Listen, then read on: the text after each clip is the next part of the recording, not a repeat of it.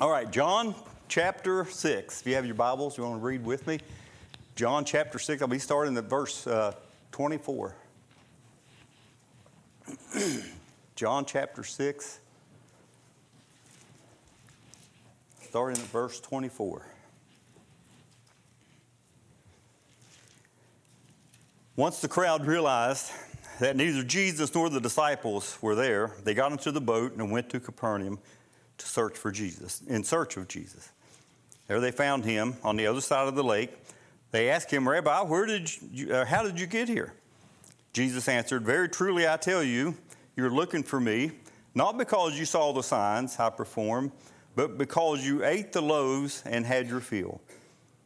Do not work for food that spoils, but for food that endures to eternal life, which the Son of Man will give you. For on him God the Father has placed his seal of approval. Then they asked him, what must we do to do the work God requires? Jesus answered, the work of God is this, to believe in the one he sent. So they asked him, what sign then will you give that we may see it and believe you? What will you do? Our ancestors ate manna in the wilderness. As it is written, he gave them bread from heaven to eat. Jesus said to them, very truly I tell you, it is not Moses who has given you the bread of heaven, but it is my Father who gives you the true bread from heaven. For the bread of God is the bread that comes down from heaven and gives life to the world. Sir, they said, always give us this bread. Then Jesus declared, I am the bread of life. Whoever comes to me will never go hungry, and whoever believes in me will never be thirsty. And this is the word of God for the people of God. It's a story about a man who would go into a restaurant every day, and he always ordered the same thing. He always ordered the soup of the day. So after his meal one day, the manager, as he was checking out, the manager said, well, how was your meal today? And the man said, well, it was good, but you could give more bread. 2 slices of bread just isn't enough. So the next day he comes in, orders the soup of the day, and the manager says to the waitress, give him 4 pieces of bread. So they give him 4 pieces of bread. He checks out. The manager says, how was your meal today? He said, it was good, but you could give a little more bread. So the next day he comes in, the manager says, give him 8 slices of bread. So they put 8 slices of bread down beside his bowl of soup. He eats it, checks out. The manager says, how was your meal today? Well, it was good, but you could give a little more bread. Well, the next day, the man comes in at lunchtime. The manager says to the waitress, give him a whole loaf of bread, 16 slices of bread. So they put a bowl of soup down and a whole loaf of bread. He ate all of it. He checks out. The manager says, how was your meal today? Well, it was good, but you could give a little more bread. Well, by this time, the manager, he's obsessed with making this guy happy. He goes to the bakery and he orders a 6-foot-long loaf of bread. And the next day when the guy comes in, him and the waitress, they slice it all the way down the middle, open it up, butter each half of it. They bring him his bowl of soup and 2 6-foot-long pieces of bread. He ate every bit of it. The manager's waiting at the checkout. He knows he's going to get the response he's been waiting for all week long. He says, well, how was your meal today? He said, well, it was good, but I see you're back to only serving 2 slices of bread.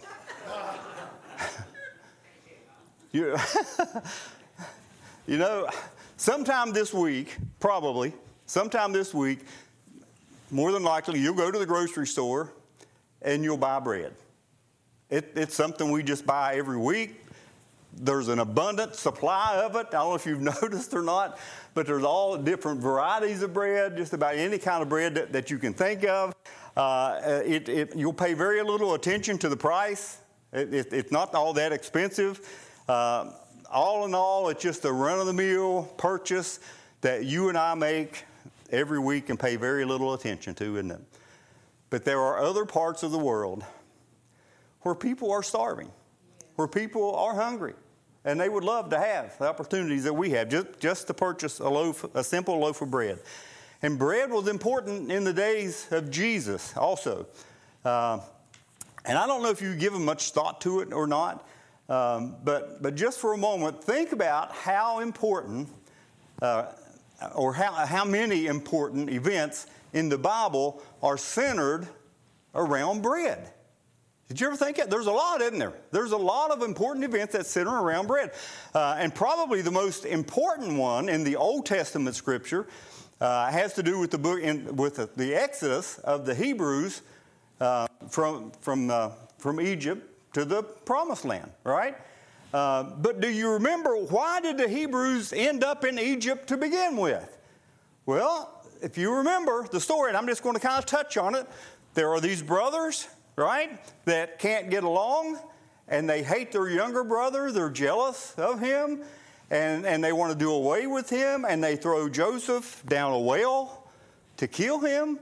And then they decide to have compassion on him, and they fish him out of the well, and they sell him to a group of Ishmaelite traders, right, in slavery. They sell him into slavery, and they're headed on their way to where?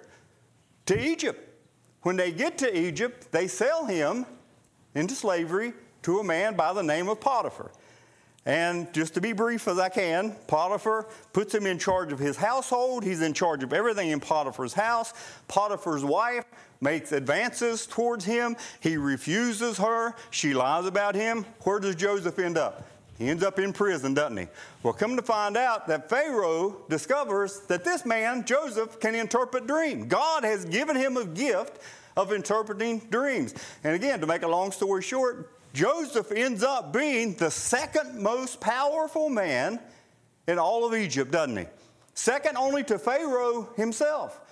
Well, there's a drought that hits the land. And Jacob, Joseph's father, hears that there's an abundance of grain in Egypt. So he sends his sons to Egypt to purchase some grain. And when he gets there, Joseph recognizes his brothers. And that's when Joseph begins to play this cat and mouse game with his brothers. Again, to make a long story short, all the Hebrews end up migrating to Egypt, and they stay there. For years they stay there. They multiply. They become such a great number of people that Pharaoh himself begins to fear them. And he puts them all in slavery. And they're in slavery for 400 years. And that's when God raises up Moses, and Moses delivers the people out of slavery. But it all began with the lack of bread. It all began with the lack of bread. In the New Testament Scripture, Jesus is ministering to the people. And he's not. Before he ministers to the people, he's being baptized by John the Baptist. And after he's baptized, he goes out into the wilderness. And he's there for 40 days. And it says the sun beats down on him. And he's hungry. And he looks at these rocks in the wilderness. And it says the rocks look like loaves of bread. And Satan, the tempter, comes up to him and says to him, "If you're the Son of Man, tell these stones to become bread." And Jesus answered, "It is written, man does not live by bread alone, but on every word that comes from the mouth of God." And then one day, the disciples hear Jesus praying. And they ask him, "Teach us how to pray." And Jesus teaches them the Lord's Prayer. And in the Lord's Prayer, it says, "Give us this day our daily bread." But perhaps the greatest remembrance of bread in Scripture is on the night before Jesus is betrayed, and he has this supper with his disciples, and he takes a loaf of bread and he breaks it, and he says, "This is my body, which is broken for you. Take and eat in remembrance of me." Church, you simply cannot escape the importance of bread all throughout our Judeo-Christian heritage. It's all throughout the Bible. And that brings us to our scripture for today. And if you go back just a couple of verses from where I started, this is where Jesus feeds 5,000 people. He feeds 5,000, which is 5 barley loaves and 2 fish. With that small amount of bread, Jesus is able to feed the multitude of people that's assembled that day. And after this event, Jesus sends his disciples across the lake, right? And then a storm rises up. Jesus, this is where he walks across the water. He saves them. He rescues them. But the next day, the people he had just fed the day before realize that they're not there. They're gone. So they go in search of Jesus, looking for him. And when they find him, they told him, we didn't know where you were. We didn't know where you had gone. You left. So they're in this conversation. And that's when this feeding of the 5,000 the day before starts to generate a little bit of a controversy.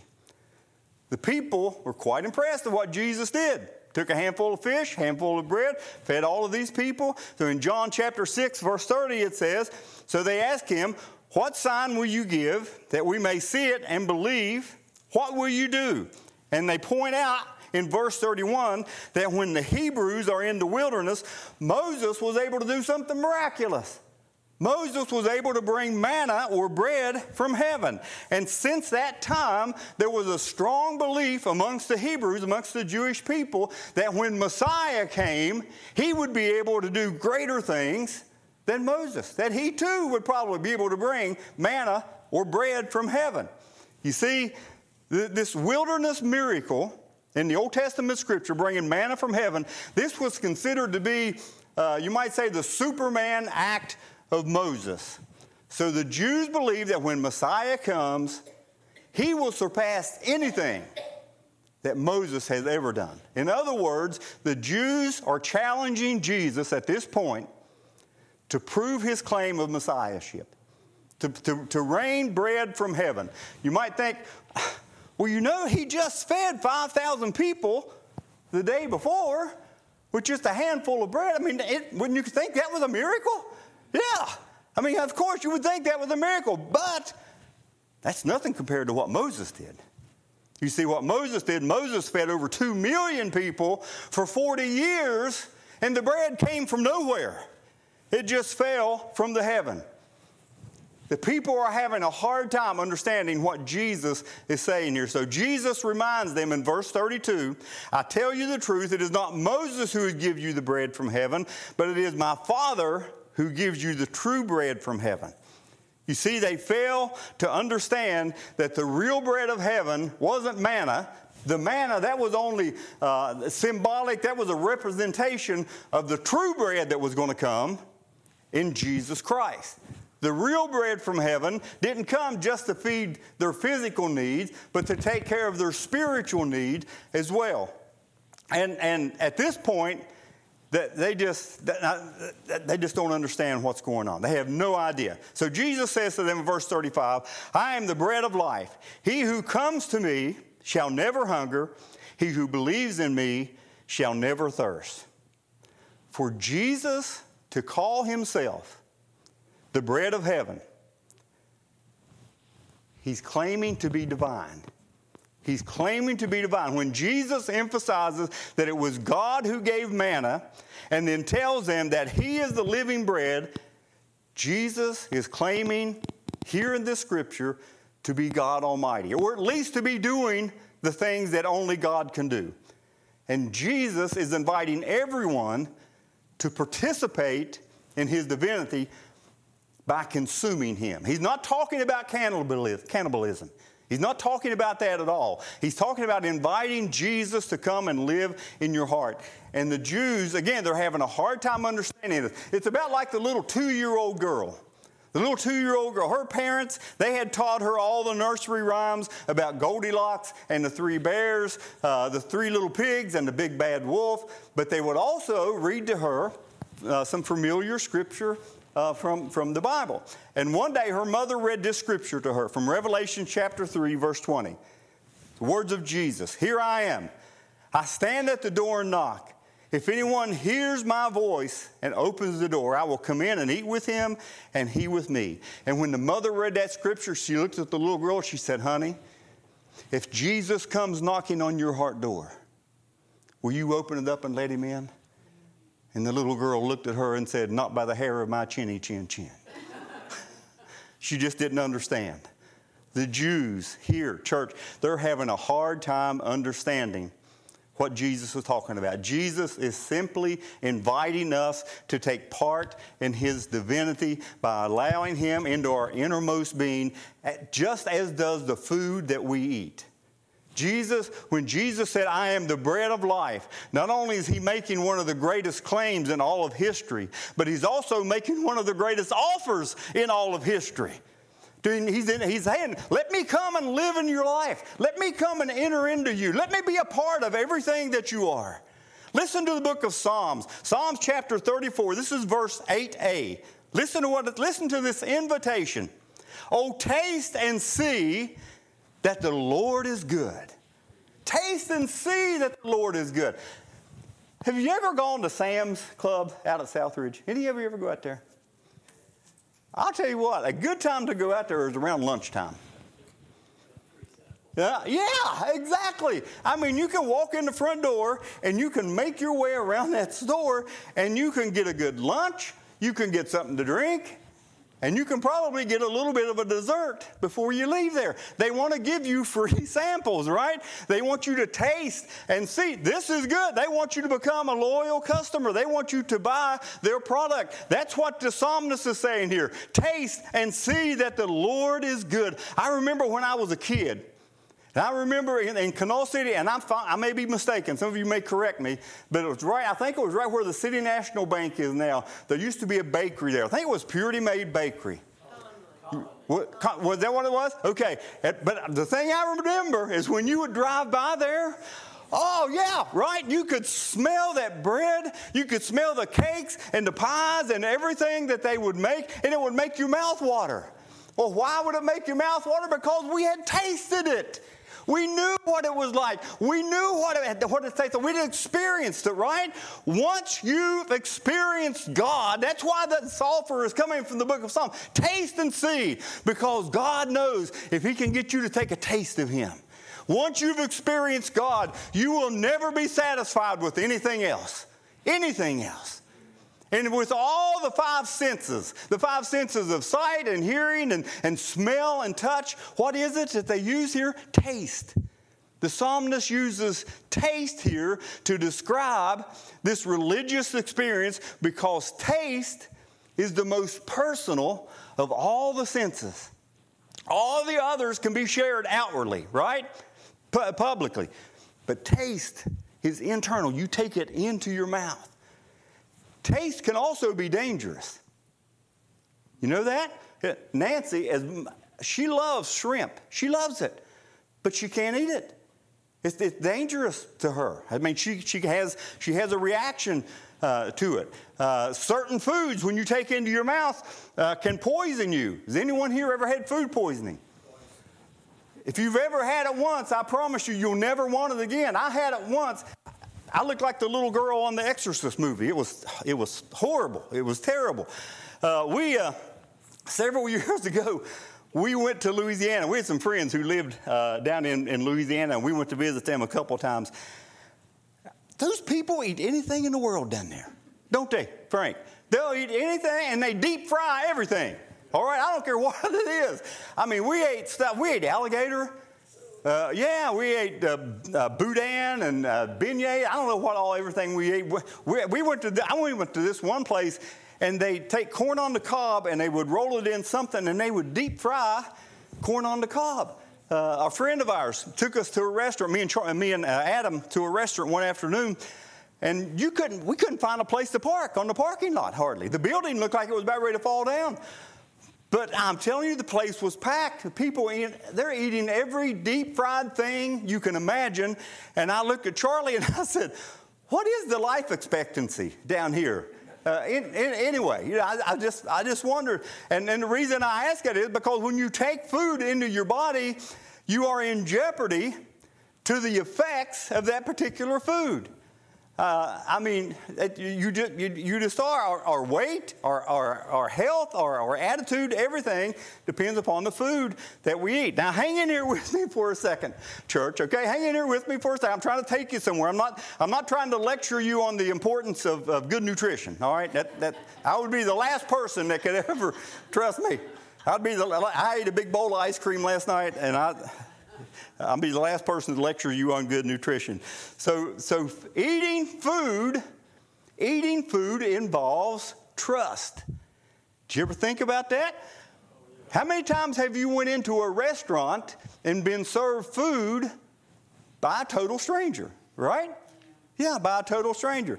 So now let me read Psalms. I want to read Psalms 34, verse 8 again, but this time I'm going to read the entire verse. Listen to what it says. Oh, taste and see that the Lord is good. God bless the man who trusts in him. Bless the man who trusts in him. Jesus is asking us to trust him. Taste and see that the Lord is good, he says. Jesus says, trust him. Try him. You've tried everything else. Try Jesus. What's the old hymn of the church? Try Jesus. He never fails. He never fails. There's a story. Let me tell you this story. And this is a myth, a folk tale, a legend, and it's about a woman who was blind. She had never been able to see her entire life. And one of the men in the area fell in love with her. And he loved her unconditionally. He loved her with every fiber of his being, and he would do anything for her. But she didn't think it was right for him to be burdened by a wife who couldn't see. But he didn't look at it that way. He didn't look at it as a burden. He was persistent. His love for her was unconditional. And then he had heard about a new surgery that surgeons could perform, eye transplant surgery. And he was hopeful. If we can find a suitable donor we can transplant eyes and give her vision. Well, the only suitable donor was the man himself. And he loved her so much that he was willing to sacrifice his sight so she could have sight. And as she was, unbeknownst to her, she had no idea who the donor was. So as she was recovering from her surgery, she's in the room, and they remove the bandages from her eyes, and she looks in the mirror, and she cannot believe how beautiful she is. She just can't believe how beautiful she is. A couple hours later, the man who had donated his eyes comes in to see her, and she says, well, I can't spend my life with someone who's blind. Look at me. Look how beautiful I am. I have to have a man who can see. I have to have someone with me who has vision. And he left the room. A little while later, her family come in, and she told them about this man who had come into the room and made advances toward her. And the family knew exactly who it was. And they told her that he had sacrificed his eyes so you could see. And it says she was struck to the heart. And she looked for him, and she searched for him, and she could never find him. I told you this old folk tale, this old myth, to remind us all of the selfless sacrifice that was made for us 2,000 years ago on the cross of Calvary, when Jesus Christ hung on the cross and died for you. He hung there and died for you and for me. The bread of life has come so that we could have life. In church, our response should be a response of gratitude, of appreciation for the gift of eternal life that comes through Jesus Christ. You and I, we shouldn't hunger for things that are here today and gone tomorrow, right? That's not what we should hunger for. You know, I know I've told you about this lady in Logan. She was a businesswoman in town. Her name was Eva Mae McCormick. And she was never married. She never had no children. And when she died, she left everything she owned to that congregation. She left everything she had. She had 2 homes. She had one in Florida. She had one in Logan. It was our responsibility to take care of the one in Logan. We had to sell it. First thing we did was we were going to have an estate sale to just get rid of everything that was in the house. So one day, me and the janitor from the church, we had to drive down there for something, and his name was David. And David's walking through the house, and he's looking at everything she has, going into every room. So he got back, and we got back in the car, and we're headed back down to the church, and he said, man, she had a lot of stuff, didn't she? I said, yeah, she sure did, David. She was a very wealthy woman. He said, wow. He said, but it's not hers now, is it? It belongs to someone else. And I said, that's right, David. You can't take any of this stuff with you. So when you think about it, why should you and I hunger for the things that we're going to leave behind? Why should we hunger over things that people are probably going to fight over once we're gone anyway? You see, to satisfy your hunger for heaven, you can't eat the bread of earth. Jesus told us in Matthew chapter 6, verse 19, do not store up for yourself treasures on earth, where moth and vermin destroy and where thieves break in and steal. Instead, store up treasures where? In heaven. Store them up in heaven. Hunger for the staff of life, which will give us eternal life. To satisfy your hunger for heaven, you and I must eat the bread of heaven, who is Jesus Christ our Lord. Jesus asked us, church, to trust him. Just to trust him and see that the Lord is good. Let's pray. Father, thank you, Lord God, for the bread of heaven. Jesus Christ our Lord. Father, you sent him to this earth. You sent him here to satisfy our hunger for eternity. You sent him here, Lord God, to bring peace that passes all understanding, joy in the most troubling of times. Lord, that's why you sent him. And we are so thankful that this gift of eternal life, this gift of joy, this gift of perfect peace is free. He paid the price for us on the cross of Calvary. He took my sins and the sins of the entire world and nailed them to the cross in order to satisfy God's anger against sin. Father, thank you so much for this perfect gift of salvation. And if there's one person here this morning who's never accepted Jesus Christ as their Lord and Savior, Father, I pray that you speak to that heart this day. Speak to them, Lord. In Christ's name we pray.